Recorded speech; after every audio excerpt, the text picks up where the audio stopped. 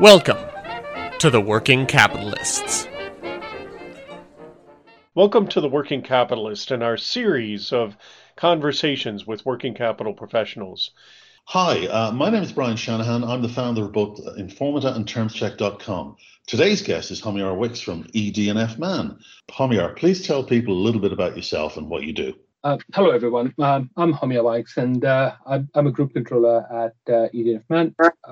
Prior to that, I've been in a similar position with a shipping and logistics company called Stolt-Nielsen and worked in the steel industry. I have a range of experiences across different countries, from metals mining to logistics to commodities trading, and various other industries when I was an advisor with KPMG and our friends. You know, one of the questions I always ask Homiyar is that when we talk about working capital, you know, it would be great if there was a particular qualification we could all get, and then we'd all have the same level of knowledge about it. And my experience is that people evolve into this depending on what their specific experiences have been in their career. Just wondering, what's been your evolution on this subject? As I said, I started as a training for my chartered accountancy, and as a part of that process, and then as a professional with KPMG and Arthur Andersen, I did a lot of due diligence work on companies for acquisitions or sales and disposals. And as a part of that, we always looked at the working capital cycle. So you went in as an advisor, looked at the working capital cycle, evaluated that working capital cycle in terms of its impact on the closing mechanism of the transaction. So how much working capital is required on an ongoing basis, how much will be there at completion, and how much cash is required to fund that working capital.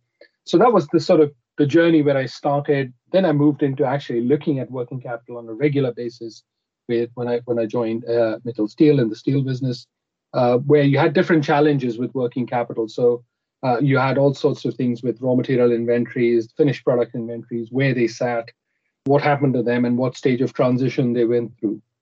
So very, very working capital heavy industrial business.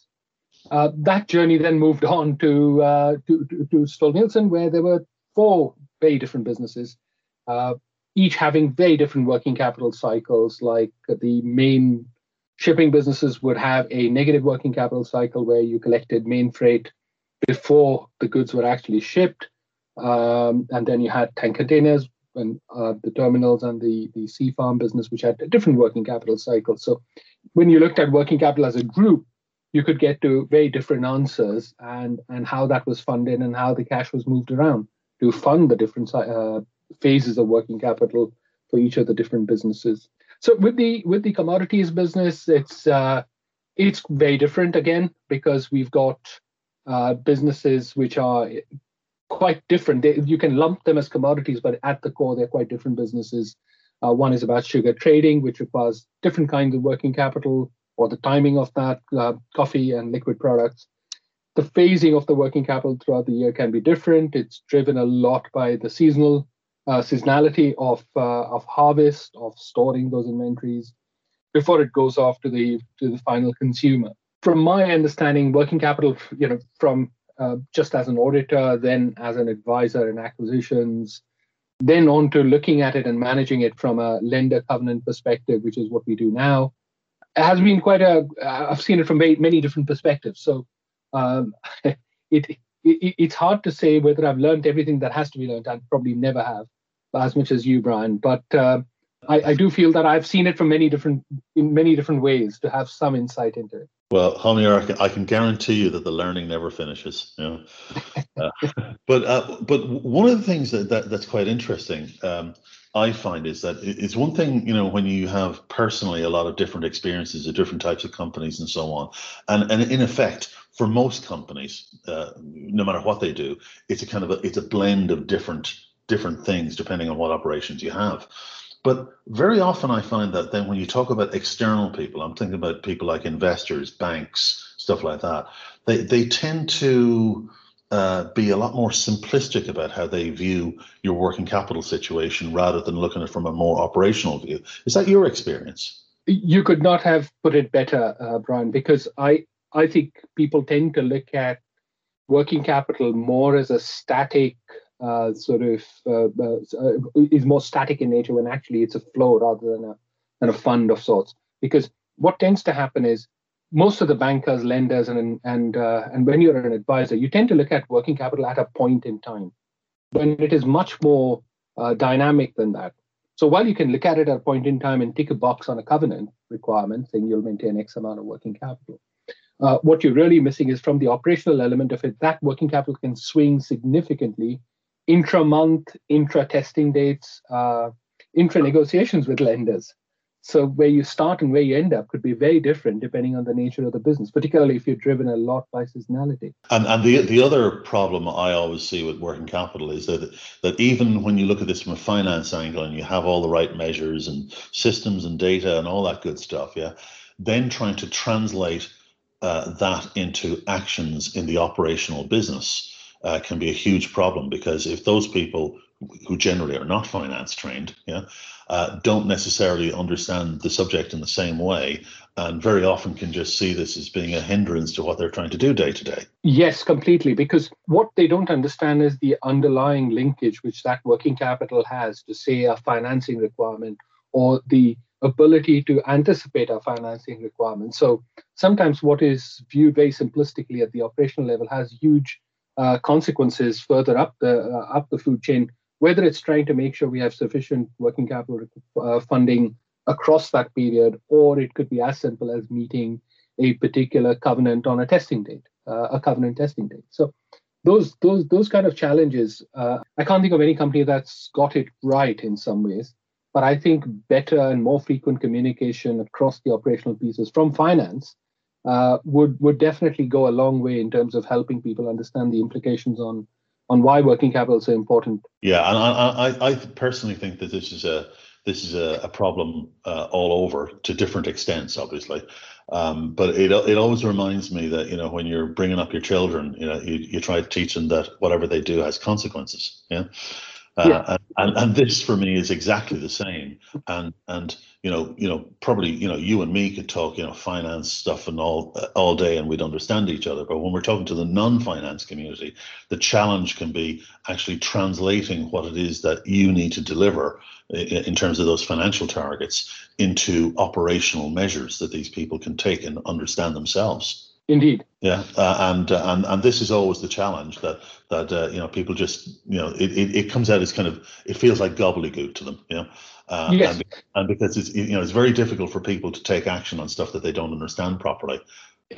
Absolutely, and that's why I feel sometimes I think I would hold my hand up. The finance doesn't do a great job either of communicating to the operational people what the impact really is. What does it mean to you in the day in the life of, from a working capital point of view? And we could always do a better job of it, and we try, at least where I am at the moment. We do make a big attempt at the operational level to get people aware of how this is going to affect them. But I imagine the other challenge in all this is even when everybody has the best intentions, quite frankly, there's only so many hours in the day. I don't know about you, but my experience of many different places is that everyone is always under some kind of resource pressure. So you're all the time having to prioritize all the different things that you need to do, not just you, but all the other people in the business too. So finding the time to do those communications can be really, really difficult. Yeah? Yes, and also the communication needs to be in a way which is easily understandable by the non-finance folk, because I think that's where the message gets lost. You send it in a way which is really not how the operational folk likes to actually listen to that. Now, switching subjects just a little bit. I mean, here we are in early 2021, and I would imagine, I don't know from your perspective, but it's been the oddest 12 months probably I've ever experienced. Just wondering, what's that been like for you and your colleagues, in a global organization where I'm sure there's potentially several different circumstances depending on where you are in the world? I think for us, we lost a few colleagues to the disease, so that was quite.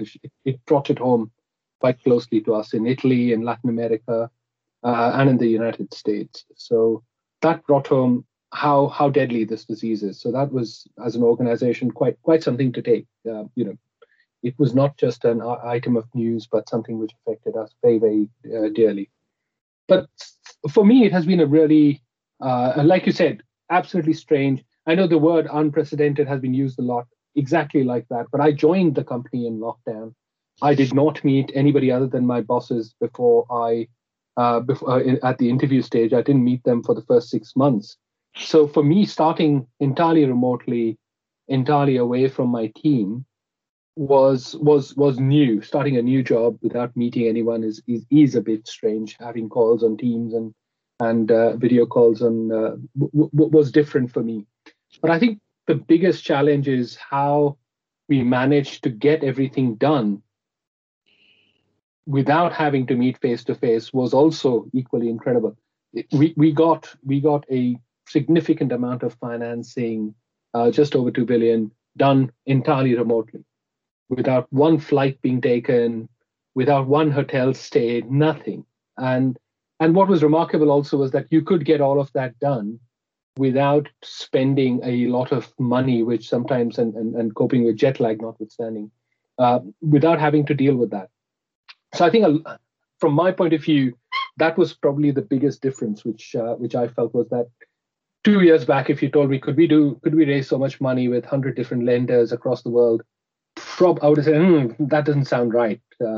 But we have done it, and and we are not the only company. There are a lot of other companies which were able to do that. Yeah, I know. I certainly chime in with that experience because in the work I do, normally I'm traveling all over the place, and of course we can't do that at the moment, so there's not really a choice. But what it does mean is that for me personally, lots of things that I do on a day-to-day basis are much more efficient. So I can start off in the morning and I'm speaking to someone in Kuala Lumpur, yeah, and I end the day speaking to someone in Arizona, yeah, and I never went anywhere, and we all had quality communications and so on. I think there's certain things where the whole Zoom Teams thing doesn't work very well, but for me, particularly like group situations, that becomes more difficult. And certainly, like the conference circuit, for instance, lots of people are trying to do virtual stuff, which at very best, is difficult. Yes. And it's not their fault. All those people are trying very, very hard under difficult circumstances.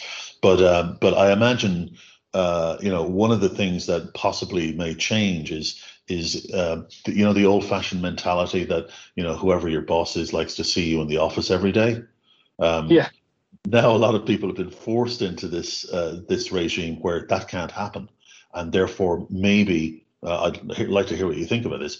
We'll get used to this kind of new regime, or do you think it'll just switch back to what it was before? I actually think it won't switch back to the way it was, and of course you can always blame it on the tyranny of the present. But if I look at where our business is heading at the moment, we are looking at having a much smaller footprint in terms of office space in London.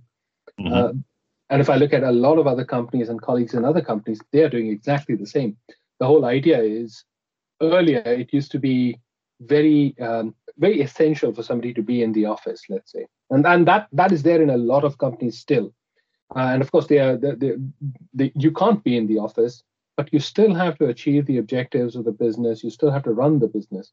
So people have got around to it, and I don't think it'll go back to where it was. In fact, I probably see it just like you mentioned just now, probably meeting people at conferences where you have to travel, where you can get that one-on-one interaction. You probably meet people in groups to, say, once a year. I would go out to New Orleans or wherever the business requires in Winterthur or so on. It would not be the kind of travel I used to take before, where every 3 months, I had a long trip in Asia. Then every alternate month I was in the US. Those are going to go away. Those are now going to go away. They're going to be more focused. Most of it will be done remotely, and I don't see business travel as a result coming back very quickly from going forward. I think it has fundamentally changed the way we will work for a long time.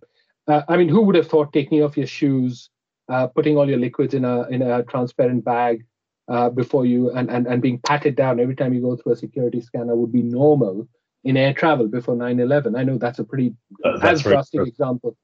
You could just whiz through last minute. You just run through the security lines. Now we see that as pretty normal. So I think this will become the new normal. 1 year is enough for people to change habits and change the way they think and work. It's interesting you say that because I remember post 9/11 with the whole travel situation, which I mean, it stopped. Anyone who didn't need to travel just stopped. Yeah, Hmm. but it didn't last. And I think the main reason for that is now we do have tools like Teams and Zoom and Yes. what else, and all our mobile communications are much cheaper these days, and so on. So we actually have the tools now to do this. Where back 2001, we didn't really have the tools, or they were in a very undeveloped state, yeah, at best. And I think everyone got in those days. It was the conference call, yeah, and Hmm. trying to remember all the digits on the codes, yeah, Yes. which was somewhat of a challenge if you weren't used to it. But I mean, this is just my opinion, that you've mentioned the whole bit about business travel, but also the cost of office space. It sounds to me, that there's a general trend going on where many companies going into this year and years beyond, they like the idea that they're not spending this money in these categories, and in many cases have no intention of going back to it. So one of the things that always kind of sticks in my mind is that then is that going to be one of the drivers that does actually change things, or is it more the kind of cultural stuff that we've all gotten used to, using all these tools rather than doing the face-to-face thing? Well, I think it'll be a bit of both. I think from a cultural standpoint and from a practical standpoint, the younger generation who don't have access to, maybe they're doing a flat share, maybe they're stuck in a pretty small apartment somewhere, will find the need to sort of come into the office, maybe not every day, but a couple of times a week. And some of the other people will start coming in a couple of times a week as well. But I think what you will find is people will reduce their requirement for office space going forward. Some of the most expensive real estate in the world is empty for a year nearly. And when you reflect on that, and you reflect on the fact that the business was largely unaffected without that office space, it brings home how much value do you attach to that office space? Then it becomes just a place for people to meet. I think the office space conundrum will solve the housing conundrum. I feel, at least in places like London, where housing is ridiculously expensive. So it might be that the office space could be repurposed for people actually living in the central living areas. Could be a solution. It's funny you say that, Homiyar. I was told a story quite a few months ago, and this was a London-based Treasury Department, and they just hired a young lady who was from Dublin, yeah, and as part of the hire plan, she was going to move to London, yeah, but of course, in the middle of all this, the lockdown happens, so she couldn't move, yeah, so she's in Dublin, they're all in London, but of course they're on lockdown as well, and actually. As part of the whole lockdown piece, they've all learned to work remotely, and as a result of it, she's still in Dublin with no plans to move anywhere. So Yes, in a strange way, it's kind of worked out a little bit better in some ways. Yeah. Yeah. I think what needs to really catch up is the tax regulation, because you're going to start hitting people who are employed by a particular legal entity in a particular country. When they leave that country, live outside, their tax residency could change depending on the amount of time they've spent away. So suddenly you could become a resident in a particular country just because you've gone back there, for example. And those things can have a big driver on people's incomes and their ability to work abroad. But it's quite interesting that when you say about tax, because most tax regimes depend on this whole idea of domicile. That we are physically in a place doing something. Yeah. Yes. And of course, increasingly, more and more of us don't do that. Yeah. I'm a bad case in this respect because I've been doing this for years. And quite frankly, all my various tax advisors always get terribly confused about, so where is it that you work? Yeah. There's 1 minute I'm at home and next time I could be somewhere completely different anywhere on the planet. Yeah. But I think this is going to become more people's problem. Yeah. As a result. Yeah. And I'm sure a lot of these people who are taking these what do they call them? Working vacations, where they kind of take their laptop to Tenerife or something like this. Yeah. which is very pleasant weather-wise and a nice place to go. But then they find that they've got some strange tax inquiries, months on. These are the potentially unexpected things that can happen. But listen, one of the things we've touched a number of points. But do you think there's any other points from a finance perspective that we know things have changed this year because we've been forced to, but things that are going to, you think, are going to stick permanently rather than go back to the old norm? I think what is going to stick permanently is some element of, or strong elements of remote work. I think those elements are going to be, they will stick. Lack of business travel, that probably will continue. There's a fair bit of research to show that business travel doesn't come back as quickly as you expect it to be. And now the technology, like you said, Brian, the technology now is so good. You can do an effective call and a conversation one-on-one or with a small group of people to run projects and to do stuff. So I think that is going to continue. I think what is not going to continue, what is going to come back once the pandemic is over, is things like the conference businesses, the essential business travel where you have to see people to negotiate, to close transactions. I think some of that will come back. Some of the office interactions will come back because you can do everything online, but some things could have been easily resolved if all 4 people were sitting around a table looking at the same screen, if that makes sense. Mm-hmm. So those things will come back. I think, for example, during my year end, it would have been just easier if 4 of us in the team who were running the accounts could sit around a screen and make the changes we had to, rather than having to work on a shared drive document, which is possible and which was good, but it wasn't as efficient as we would like it to be. No, that's interesting. Yeah. I mean, the other thing I think that the last year has brought up is the whole subject around mental health in the workplace, because and I'd say largely most of us were kind of fairly unaware of this before, because people move from the home to the work environment and things kind of can get, shielded. Whereas now for lots of people, there does seem to be kind of like 50% of people love working from home, and there's the other 50% hate it. Yeah. With no particular logical reason why one should like it or not. But for me, and I see this from many people I speak to, these are issues which have now become higher on the agenda, and with more remote working will probably stay higher on the agenda, I think, in the coming years. I agree with that, Brian. But I do feel that mental health was also a neglected subject when people were physically in the office. Mm-hmm. I think mental well-being has become an important aspect, but I think the remote working has thrown it into real limelight in a sense for organizations, because you are sort of blurring those lines between home and work, because you are at home and you're working, kind of thing. So that those lines have been blurred. Therefore, it has got the emphasis and the attention it deserves, but I think it deserved it a lot earlier, because I think mental health issues have been largely neglected if I look at it over the last 5-7 years when people were working physically in the office. So I think that is a good outcome or good thing that that organizations are looking at this closely, because I think that has suffered over the years. People that was one aspect which never was considered as much as it has now. Okay, Homiyar, listen, thank you very much for those insights. We've run out of time. Yep, thank you very much for inviting me, Brian, and it was a real pleasure talking to you. Thank you for joining us in our series of conversations with working capital professionals. Look for us next time on The Working Capitalist. You have been listening to The Working Capitalists.